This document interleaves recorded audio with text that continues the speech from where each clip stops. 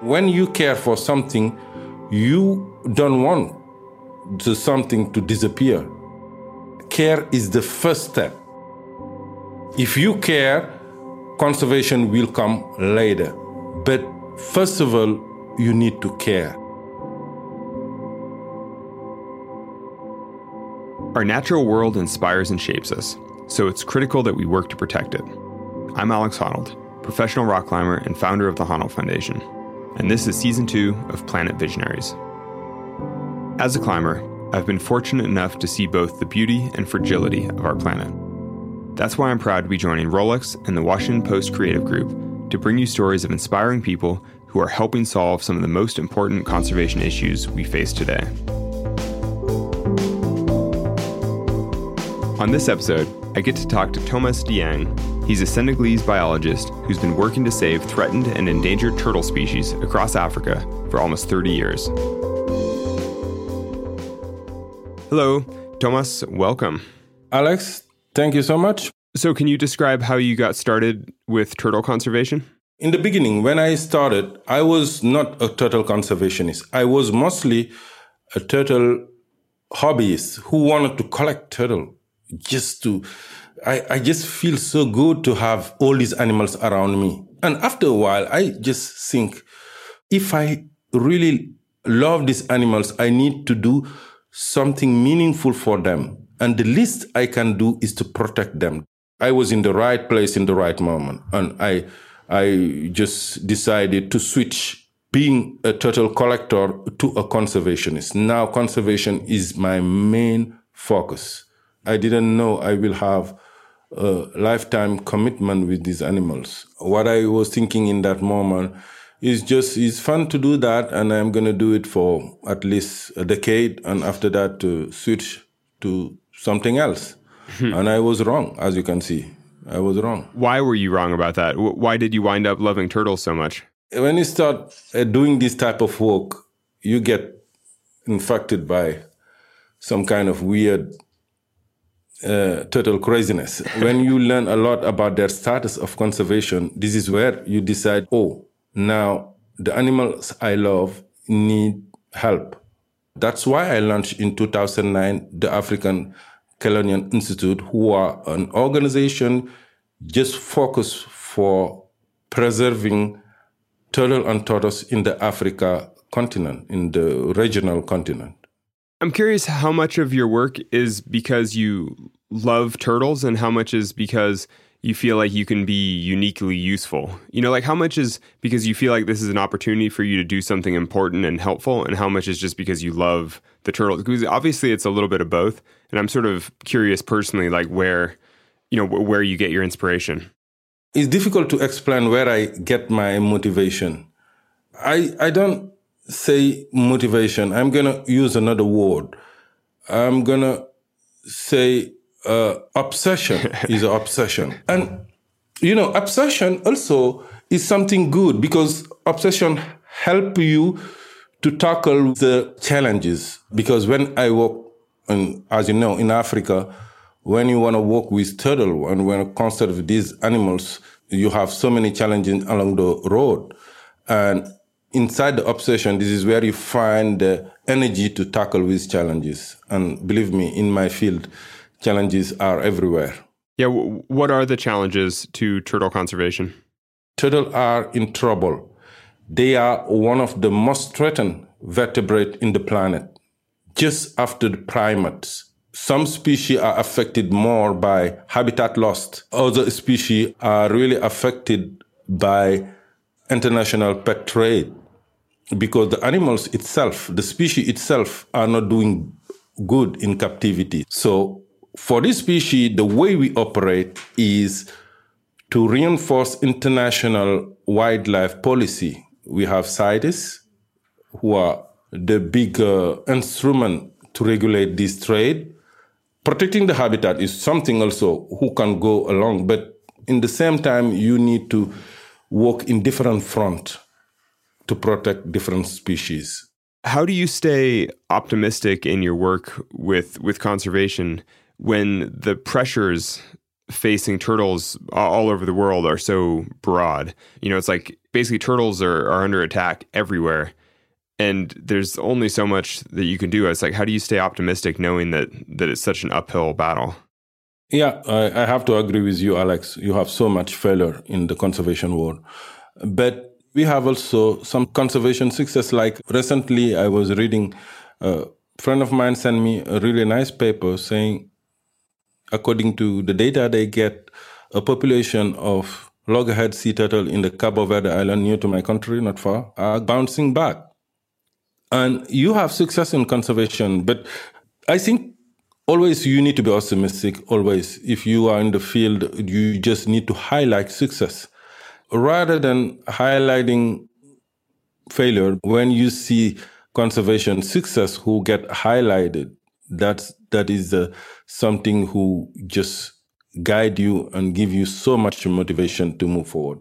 And I just encourage people to highlight success and get optimism. I think humankind have the ability to do something really positive to make our planet perpetual. Yeah, it's nice to hear you say that, because I always argue the same thing. It's like, well, you might as well be optimistic because it encourages you to do more. Like there's no reason not to be optimistic, because you need something to get you out of bed and to work. Exactly. Thomas's career in turtle conservation was heavily inspired by meeting the French conservationist Bernard Devaux.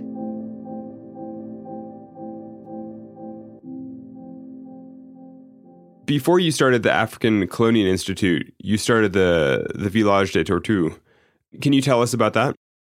That was my first experience. After overwhelming my dad with all the turtle in his backyard, he finally kicked me out. And in that moment, I meet Bernard Devaux, and we decided to find a place designated only for the turtle I had.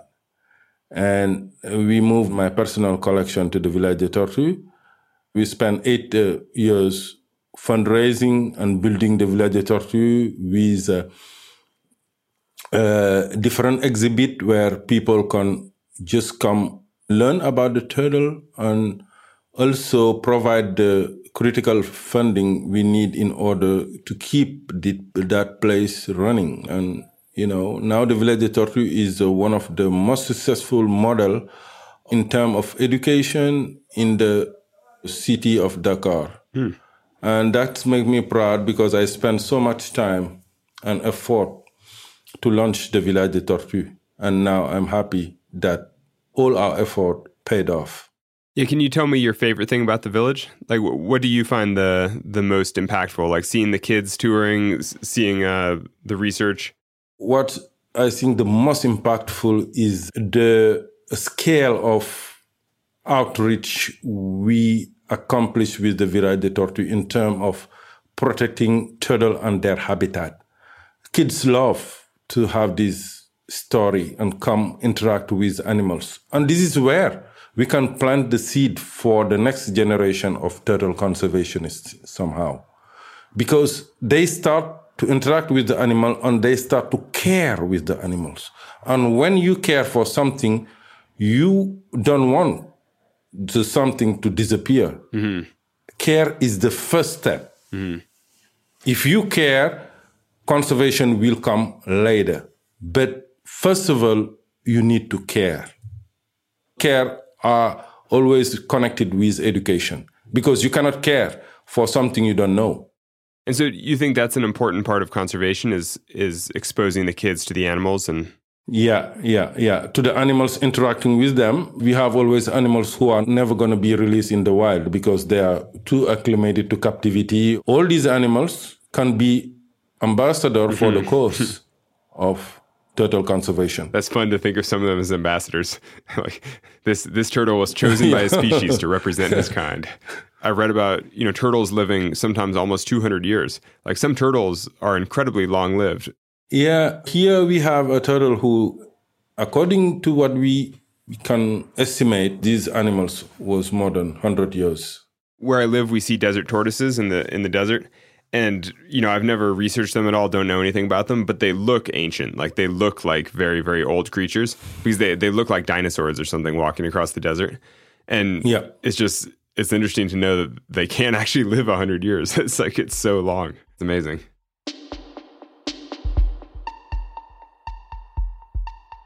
Thomas has been able to expand his conservation work from Senegal to across West Africa, working with dozens of species of turtles.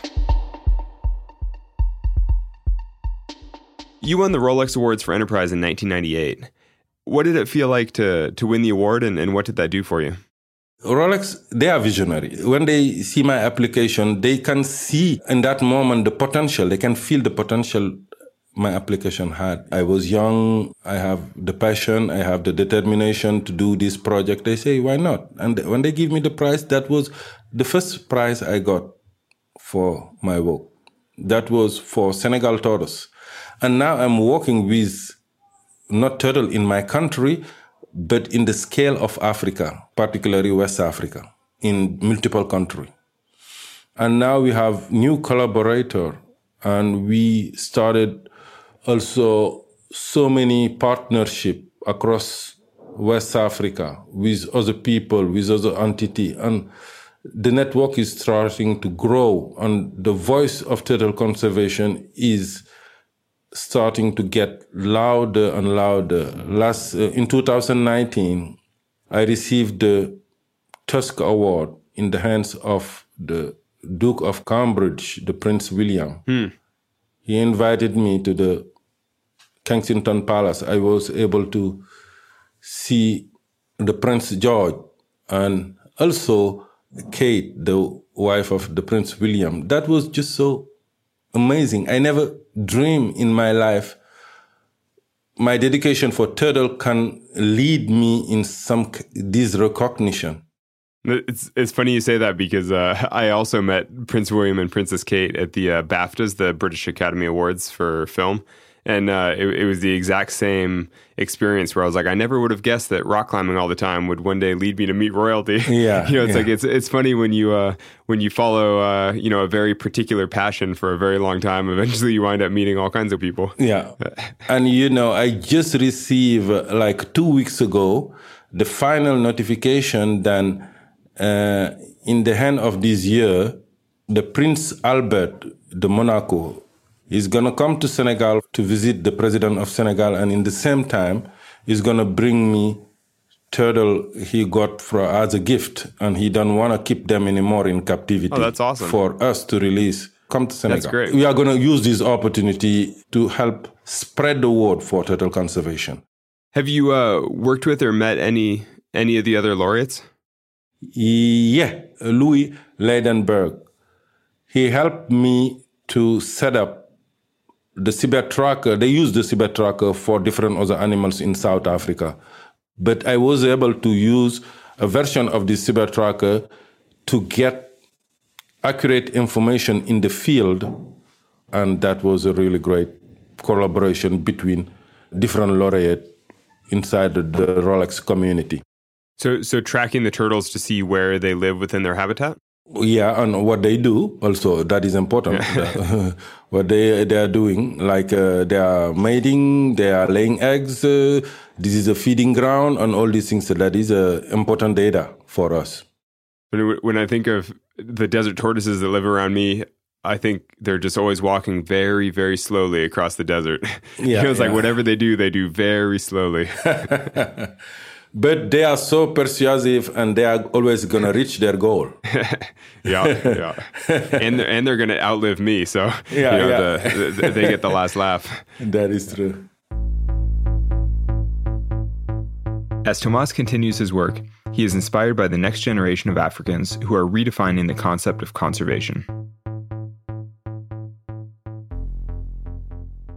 As I was reading about your work and reading about turtle conservation in West Africa, I was struck by how much conservation depends on good governance, rule of law, stability, and basically, prosperity for the people nearby. I mean, because I was reading about the hunting of turtles and people eating turtles for meat and things like that. And it just made me realize that it's just hard to conserve a species if there are other factors at work there.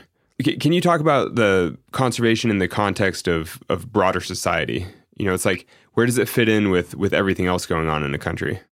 Most of the people I meet about my work, they just think that is not a priority.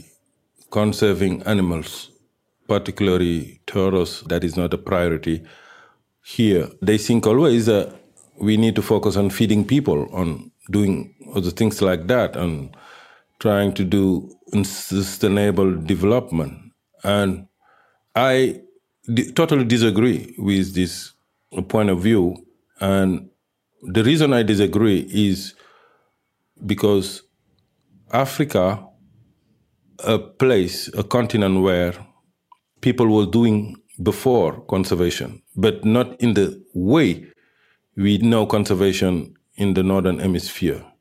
Like, for instance, when you see the traditional forests who are protected because they have the spirit, who have importance for some tribe or something like that, and nobody touch animals or plants in this habitat. That is a form of conservation.